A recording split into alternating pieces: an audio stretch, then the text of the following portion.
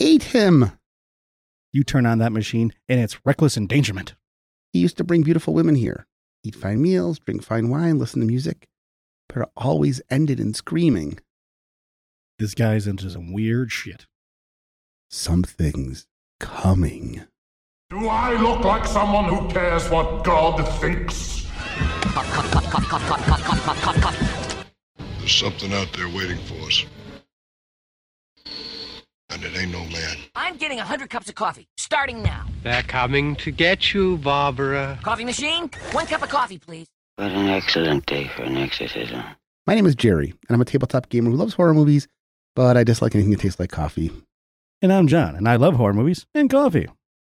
And from the space between dimensions, where eldritch creatures conspire with him to steal our bodies, Our producer, Chris. Welcome to Coffee Flavored Horror, where we talk about the good, the bad, the horrifying, and the horrifyingly cheesy. Speaking of horrifyingly cheesy, let's get to the talking from beyond with Jerry and John. And so this week we're talking about From Beyond from 1986. Trigger warning. There is some sexual assault in this movie. Some. Is there a lot? No. Oh, okay. There's one scene. Oh, okay. Cool. So who is this directed by? Their John? It's directed by Stuart Gordon from Reanimator, Dagon, Castle Freak, Robot Jock.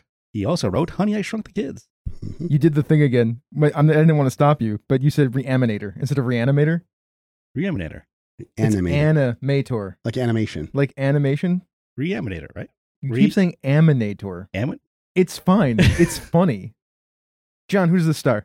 We have Jeffrey Combs from Reanimator, Castle Freak, a whole bunch of Star Trek, and The Frighteners. We also have Barbara Crampton, who was in Reanimator, Castle Freak, You're Next, Lords of Salem, and Chopping Mall. I gotta ask a question. Do we think it's Reanimator or Reanimator? Because we've said it both ways now on the show. Anyways, what's the next one? We have Ted Sorrell from Basket Case 2 and Who Do I Get to Kill?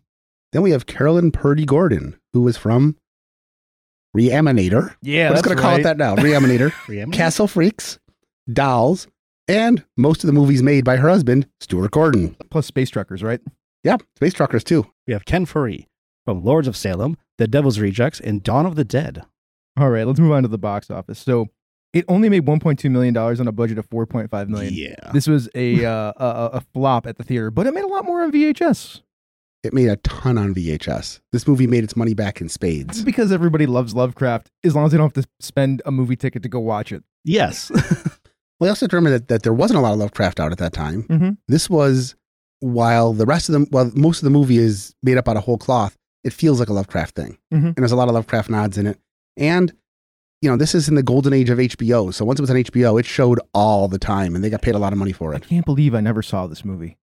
I've never seen this movie. I used to watch HBO constantly when I was a kid. Anyways, let's move on to the premise of the movie or the plot synopsis.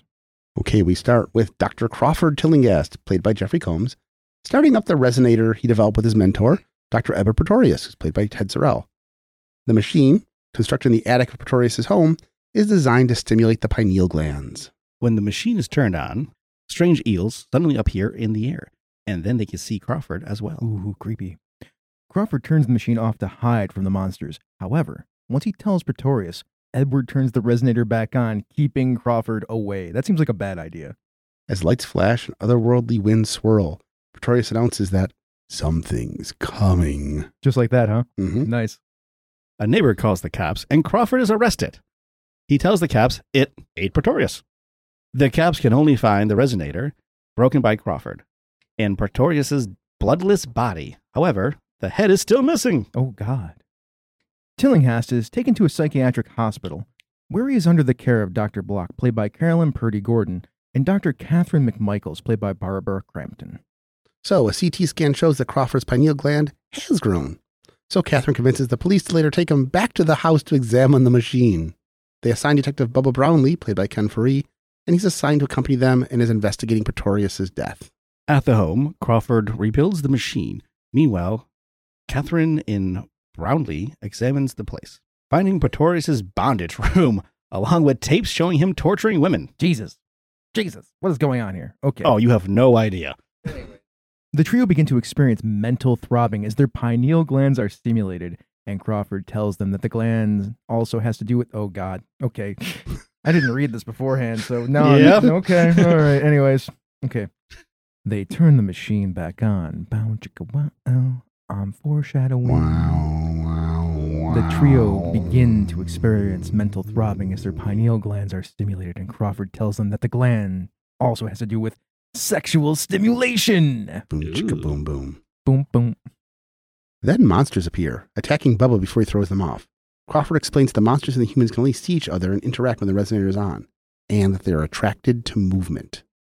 Soon a naked and slime-covered Pretorius appears. He explains that his consciousness has been expanded. He now lives in a world of pleasure following his death. So we're like living in what? We're living in Hellraiser land right now? Again, yes, Again, once again. Once again? I mean, that seems like a theme here for horror movies. Mm-hmm. Anyways, when Edward attacks the others with his slimy appendages, we're in a little tentacle horror going on here now too, Crawford shuts off the machine, causing Pretorius to vanish. Catherine tries to convince the others to turn the machine back on because she thinks studying it will help schizophrenia patients, but the others refuse. But they decide to stay the night in the house with the monster summoning machine. That sounds like a bad It's idea. just a terrible idea. Why would you? No. Okay, you know what? We'll get to that later. We'll talk about it. Anyways, that night, while Crawford and Bubba sleep, Catherine turns the machine back on for some ungodly, unknown reason. Right? Well, because she's being stimulated by the pineal gland thing. Yeah. So, once it's on, a more mutated Pretorius shows up, now sprouting a pineal tentacle from his forehead. He attacks Catherine, sexually assaulting her and preparing to eat her as well. Jesus.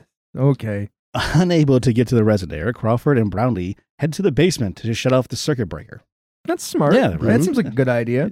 You spoke too soon. Oh, okay. In the basement, they find a Dhole-like worm monster. Oh, God, that's bad. For those who don't know what a Dhole is, it's not pretty. Anyways, it attacks Tillinghast, nearly swallowing him whole. Luckily, Bubba stabs the creature and then yanks out the power cables for the breaker, causing the worm and Pretorius to disappear once again. We win! Crawford survives, though he's battered and all his hair has been sucked off by the worm. Gee. In the aftermath, Bubba prepares to help everyone leave. However, Catherine is partially mesmerized by her stimulated pineal gland. So, she dresses in some of Pretorius' victims' bondage gear. She goes in to seduce Crawford as he is recovering, but Brownlee intervenes. Then, the cables in the basement arc otherworldly energy and reconnect to the breakers, causing the resonator to restart on its own. We lose! When everyone reaches the attic, they are attacked by a swarm of flesh-eating bugs. Bubba sacrifices himself to the bugs, so Catherine and Crawford get away. In the chaos, Catherine manages to use a fire extinguisher to short out the resonator. Smart. Saving herself and Crawford. Though Brownlee is stripped to the bone by the bugs. Bad. Survivors are taken back to the psychiatric ward, where Catherine is hauled away for shock treatment due to her relating Crawford's wild claims. Meanwhile, Dr. Block begins examining Crawford, but he sprouts his own pineal forehead tentacle and kills the doctor by eating part of her brain. Oh, God. By sucking it out of her eye. Mhm. Really? That Yes. happened? Yes. That's fantastic. Anyways, Crawford escapes, killing a few more orderlies on the way out. This creates enough distraction that Catherine is able to escape from the sadist preparing to give her electroshock.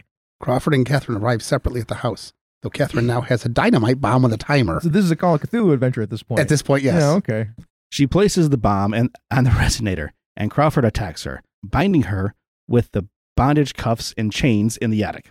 During the struggle, Pretorius uses his otherworldly influences to turn the machine back on. Jesus, this guy just won't go away, huh? No, he won't. Why won't they just destroy this machine at this point? We're getting there. Okay. That's what the dynamite's for. Where did they get the dynamite from? It doesn't matter. We'll talk about that. We'll talk about it later. However, Catherine bites off Crawford's pineal tentacle. Okay, that's fair. Returning his conscious control. The now monstrous Pretorius turns into a creature resembling a Migo and attacks Crawford, swallowing Really? killing gas. Yes. Really? It turns into like a bug-like Migo thing? Yes. That's awesome. Yep. We'll discuss what those look like later on. Meanwhile, Catherine moves her wrists in the air to get the flying eels to attack the restraints, and they chew through, allowing her to free herself. Oh, smart. That's smart. But Pretorius returns and attacks Catherine. However, Crawford fights back, partly emerging from the tentacle Pretorius. The pair fight, and with Crawford struggling to give Catherine enough time to escape. She leaps from the window just as the bomb explodes, destroying the attic, the resonator, and both Pretorius and Crawford. Pretorius! As the neighbors arrive, Catherine, with a horribly broken leg, repeats Crawford's words from the beginning of the movie. It ate him. End credits. Okay. Jesus. Yeah. This is a movie, huh? It's a very good movie. It's a I lot of kind of fun. want to see it like remade today. Yes, it would be very I would like good. to see a remake The today. only problem is I'm not sure who you'd get to play. You really need somebody who can carry the movie like Jeffrey Combs did. Oh, you mean in the badger scene? Yeah, we just get the guys who did 50 Shades. There's tons of. You're fired. You're fired. John, this is the moment, everybody, that John got fired. Ladies and gentlemen, we may actually have a real horror murder occur right now. Yeah. So, Let's talk about some factoids that you might want to bring up. the first is that Barbara Crampton later on sold her dominatrix outfits at a yard sale. Oh, really? Did she get some decent money for it? We don't know, but I would assume so. Yeah, I mean, it's right. Barbara Crampton's yard sale. I'm sure she made a lot of money I'm off sure that. she did. Probably. Mhm. They had medical staff on hand to make sure the medical procedures were accurate. Yeah. That's cool. Yeah. It's Why not, neat, right? right? Yeah. But why not, right? That's you should do that in Hollywood films. Yeah. I think so. Makes it a little more believable. Mm-hmm. But hey. And Pretorius is named after Septimus Pretorius, who, in the novel Frankenstein, is the mentor of Henry Frankenstein, who convinces him to make the monster. I was going to ask you if his name meant something. It does. I just like saying Pretorius because no. Okay, let's talk about the good. It had pretty decent special effects. I mean, for the time. And they were practical. Yes, and 'cause they- it was in a time period where they really only had mostly practical. Yeah. Yeah. Yeah. I mean, it was actually a real life slime monster. They do a really good job with a lot of superimposition, like when the creatures that are like the flying eels and the tentacle monsters and Mhm. that are floating in the air around them. Mhm. It's obvious to us that it's superimposed like Yeah. a double shot, but it still looks good. They looked ghostly, and it works pretty well. Now, this is a movie that, despite all the special effects, is really carried by the actors, and the actors do a really good job, especially Jeffrey Combs. I mean, have we talked about something that Jeffrey Combs has been in where he wasn't exceptional? Not yet. Not yet. We will get there. Okay. We will get to a movie where that he's in. I'm not sure if I'm going to say he wasn't exceptional. Like, these movies are carried by him. Yeah, yeah. Right. There are movies he's in where he's not the main actor, and that's still different. I also just love the fun story. This is a good science horror. It's got a little bit more action in it than your average Lovecraft story would take, but I thought they kept true to the feeling of an H.P. Lovecraft kind of story without all the racism. This sounds like a post-Lovecraft Cthulhu mythos story that has a little bit more shotguns v Cthulhu stuff inside of it. Yeah. This is the kind of Cthulhu story that Robert Bloch would have written. Yeah, there you go. Hence why Dr. Bloch is in Oh, this. okay. Robert Bloch wrote Psycho, by the way. Oh, we did? Yeah. Oh, nice. That's what he's famous for. He wrote a lot of other really good stuff, but Psycho is what he's famous for. John, what did you think about the monsters in this film? Oh, the monsters in this film was great. You have this weird, I don't know, slimy gook Pretorius guy in the attic chilling out. You have flying little eels throughout the air. He turns into a giant bug. That's the Migo, by the way. That's an amigo. I still don't know what it is. It's an extra-dimensional being that knows how to use technology that wants to just mess with human beings. They're essentially the Greys, but if they were way more malevolent and extra-dimensional. Then, yeah, he actually turns into amigo then. Yep. And then you have a giant, like, dune worm in the, That's the the Dholes. basement. That's the Dole. The Dole. It's The great. Dholes. You have little, like, The tentacles Dholes. popping out people's foreheads. Yeah, those who haven't seen don't know what Dole is, if you've seen the sandworms from the Dune movies, they look kind of like that. Their mouths open with 5 different sets of lips. And Yeah. So, yeah. So it's a trimmer. Kind of like the Tremor, yeah. I like mean, the grabbers. Tremor monsters are essentially Dholes. Yes. Yes. Okay. Like, that's where I'm pretty sure if we were going to trace back the origination of those creatures, Oh, I that's where guarantee- they come from. Yes. You'd be surprised the amount of horror stuff that is directly derived from H.P. Lovecraft. Oh, it's a yeah. lot. Yes, a lot. It's A lot. Yes. Another really good thing is when Catherine has her hands chained up in the attic, she noticed that the little eel things, they get attracted by movement. So she starts shaking her hands, and the little things like, and like bites her free. It's a good thing she can get her hands bitten off in the process. Yeah, right? Well, she stopped moving once they bit through the cuffs. Oh, okay. And then dropped she her arms out. then she wiggles her other hand, and they bite through. It's fun. I actually enjoyed it. Like, oh, how'd you get it here? And, oh, really? They're eating through? Okay, I'll accept it. It's a character using the rules set up by the movie to follow through, which I thought was good. All right. Well, that's the good. Let's talk about the bad.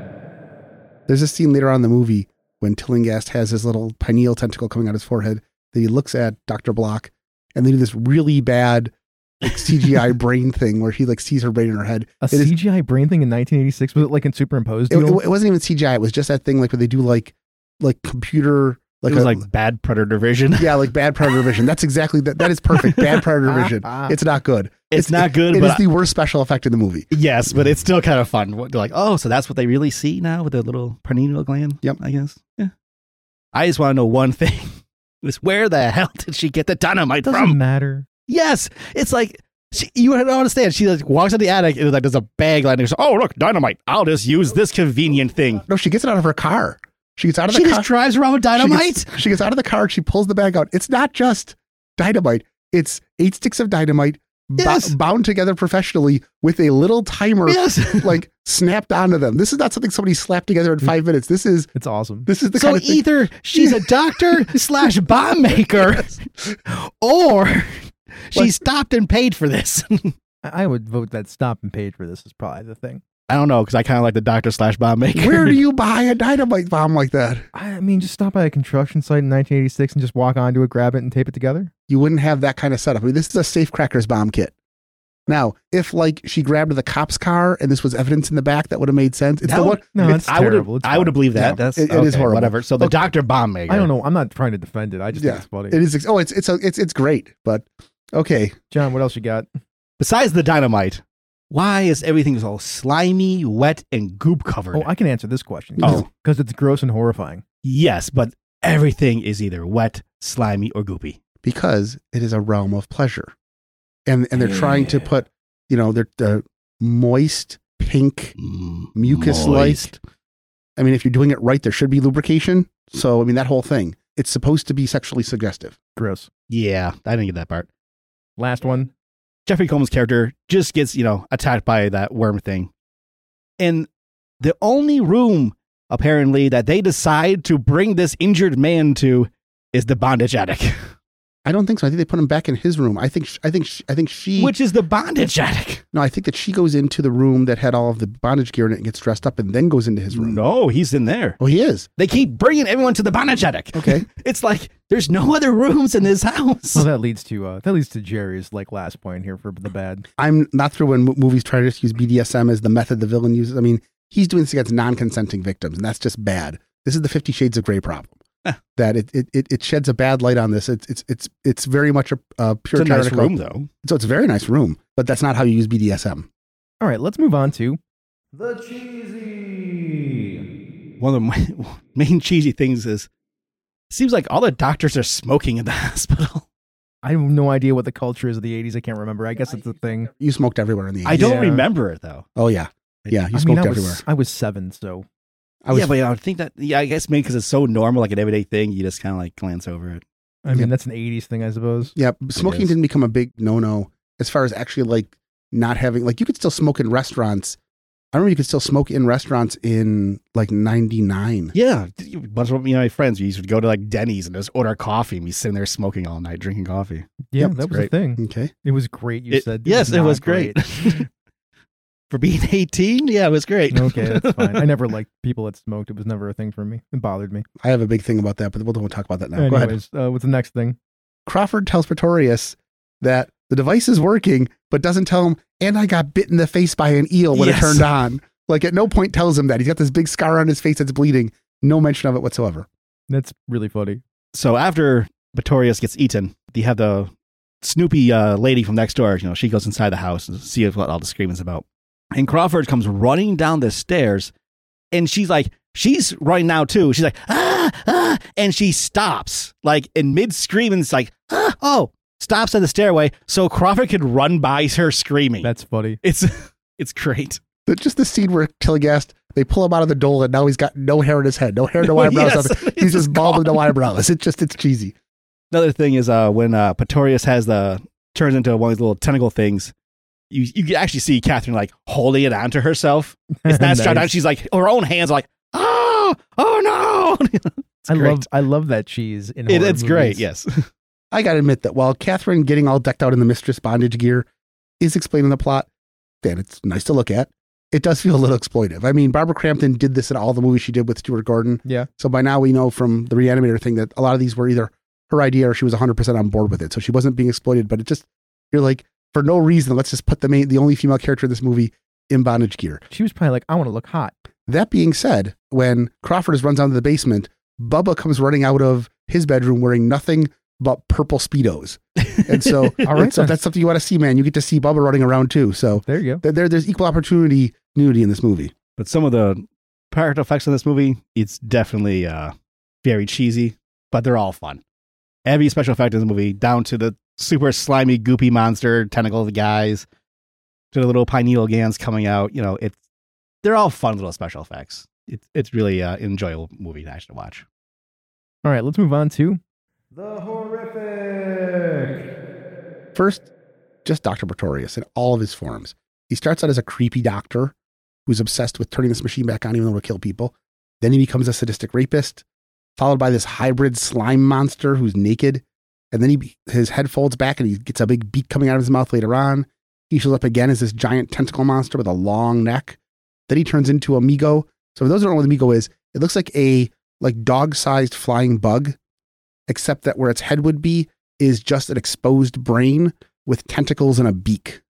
And so basically like a brain with a squid mouth under it with tentacles. This is what he turns into to fly after Crawford. He grabs Crawford and twists his head off with the beak. You think they just meshed the Metamorphosis by Frank Kafka into this story for Pretorius? I think what they did is they wanted him to keep getting more and more sexually dangerous as the movie went on. He gets more tentacles and all that. Fair. And then because Stuart Gordon is a fan of H.P. Lovecraft, when he had a chance to stick a monster in there that looked like something, so if we're going to have him turn into something, have him turn into a Migo. We have to have a monster in the basement, let's make it a Dhole. And so it was just, as long as we're going to have creatures, we may as well actually have Lovecraftian creatures in this movie. Oh, I mean, that's great. I was just talking about the Pretorius Metamorphosis throughout the course of the movie. Like, what was the thought? I wonder what the thought process behind it was, because I got some Kafka Metamorphosis vibes from that situation. It could very well be. It might not be. I didn't see the movie, so Anyways, moving on to the next thing. Well, the next thing, I'd like to thank you, Jerry. So, in the beginning of this movie... Oh, no. Hold on 1 second. Go ahead. No, I'm going to do this. Oh, you can do this. So I'm sitting here. We're sitting at work, and it's like a break. So John starts watching this movie, and I have no idea what he's doing. And I'm sitting there editing a podcast, and all of a sudden John goes, "Oh God!" and he starts almost vomiting at work, like gags, loudly gags. And I'm like, "What are you doing?" He's like, "There's maggots on the screen." I forgot about those. It was like a blue background. Black maggots and top of the people's names are like Jeffrey Combs, squiggle, squiggle, squiggle. I'm like, oh, fuck you, Jerry. I'm leaving that one in there. All right. The next one is the bug attack is scary. It's a swarm of extra dimensional insects that just fly around you, slowly eating your skin off in little pieces. And there's nothing you can do about them. They can't swat them off fast enough. The only thing that saves them is Bubba runs in, making a lot more noise and charging into the swarm, so they all go after him. And they strip him to the bone. Oh, poor Bubba. That scene is horrifying. Did the purple Speedo get left behind? By then he's actually wearing a shirt. So so we didn't see the purple Speedo. Oh yeah, he doesn't die right away fast either. No, I'm sure it's terrible. No, because this is after he goes back to get changed to take everybody out. Yeah. So he's actually put his clothes back on. Tell me another creepy thing. Is this weird pineal glands popping out of people's foreheads in this movie? Because it looks like a bullet wound, and then the little tentacles, squirms around and looks around at people and sees it with the really bad predator vision. Call it what it is.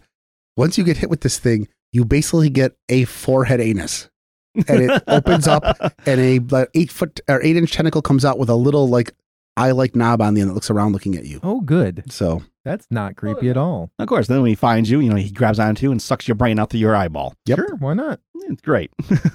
When Catherine is strapped down and she's about to get electroshock therapy, and she's struggling, the doctor who's doing this, young intern, is gleefully and then they're like, oh no, there's a problem because Crawford escapes, and he's like, "Aw."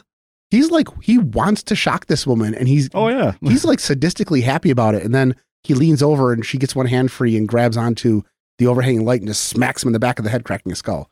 He might be dead too, and he deserves it. He's creepy as hell. Fair. All right, what's the last one, John?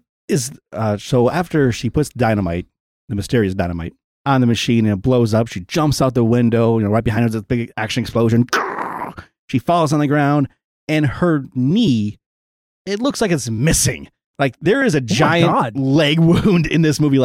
You are never walking again. I am sorry. Yeah, it's a compound leg fracture with the bones sticking out, and basically her knee sheared off. Okay. It's the last scene of the movie. It's bad. Sure. All right, let's move on to John's Body Count Corner. What do we got? Today we have a lovely total of 6. It seems reasonable for these movies. It is pretty reasonable. Yeah, we got Tillinghast, Crawford, and Bubba, plus a bunch of at least 3 people at the hospital. But in all the kills in this movie, none of them are really bloody. Except for Bubba. even it's more goopy. Yeah, more goopy. Yeah. Doesn't Pretorius die, or does he just go back to the other dimension? Oh, that's what I said. Pretorius, the first one. okay. Pretorius, yeah, Pretorius. You don't see Pretorius get killed. You just know something came in and ate his head and took his body out. But even that, it's all like slimy and goopy stuff. Yummy. Yeah. Mm-hmm. But it's still good. All right, well, in wrapping this thing up, let's ask Jerry the question. Would you watch this again, or are you drinking the horror-flavored coffee? Oh, I would drink some coffee and watch this movie again. This is a nostalgia piece for me. You would actually drink coffee to watch this? Yes, I would. I would drink coffee to watch. This is a movie that when I was in my teens, and I discovered H.P. Lovecraft like 7 years before when I was like 9. And I've been waiting to see a horror movie that did a good job of showing Lovecraftian horror. Even Reanimator was like, oh, it's zombies. We've seen zombies before. Right. This is the one that's like, oh, this feels and sounds like an H.P. Lovecraft movie. Oh, I recognize that monster. I just want to point out to the listeners out there that I don't know that I would let my 9-year-old child read H.P. Lovecraft. So my parents that should tell you a lot about Jerry. My parents didn't know I was reading H.P. Lovecraft. I know. When I was my sister was 7 years older than me. So she had her own books and novels and stuff like that. So I was reading I would just sneak upstairs and read, I was like 7 years old and I snuck upstairs and read her Stephen King books and that kind of stuff. I grab whatever I get my hands on and read. I mean, at 9, I was going to Blockbuster getting Friday the 13th. There you go. Yeah. I mean, Friday the 13th is far more tame than some of the H.P. Lovecraft stuff. Yeah. We're talking about body horror and cosmic terribleness and the 9-year-old with no restriction on a Blockbuster card. The thing about H.P. Lovecraft stories was that they're actually not that graphic. They're all just mood and theme. They are. A lot of stuff happens off screen or is just like in From Beyond. Is just about to happen. In the novel in the short stories From Beyond, it pretty much ends with Crawford running out of the house after Pretorius has been killed. That's it. Yeah, I guess Lovecraft isn't so bad. There's just a lot of weird there. Yeah. Like Dagon's a weird story. Mm-hmm. The Call of Cthulhu is a very strange story. The Shadow over Innsmouth. The Shadow over Innsmouth. That's the ancestral horror thing. Like, oh, your heritage is a problem. The creepiest one for me was The Tomb. The Tomb is terrifying. Is that the one I'm thinking about with the submarine? Oh, no. I'm sorry. I was thinking which one is that? Which is the one with the submarine? Oh, I don't know. Remember The submarine. No. Where they find the underground temple? I don't remember that. I have the whole collection too, and I've read it all. I don't remember that story at all. I will look it up while you're talking. Anyways, while we're doing that, John, how many cups of coffee would you skip to watch this movie again? None. I would not watch this movie again. Oh, I didn't like it, huh? See, I like this movie. It was fun for being, what it is when I watched, right? But I don't like it enough to ever rewatch this again. That's fair. That's fair. The Temple is the name of the movie, of the short story. Okay. Oh, The Temple. The Temple. Temple. Makes sense. All right. I thought you were talking about the thing with the night gaunt that killed. No, that killed the guy that they took because they took its thing. Yep. And then he's stalking the other guy. Mm-hmm. Very similar. Before we get out of this episode, we'd like to mention a few Facebook groups that let us post our podcast there, and we like to go in there and chat. So if you want to chat with us, it's a good place to go. First one, Jerry? Candyland Night Terrors. The other one is Horror Hoodlums and Haunting in the Unknown. There we go. Well, we will be back next week with another episode and cup of coffee-flavored horror. Maggots, Jerry. Maggots.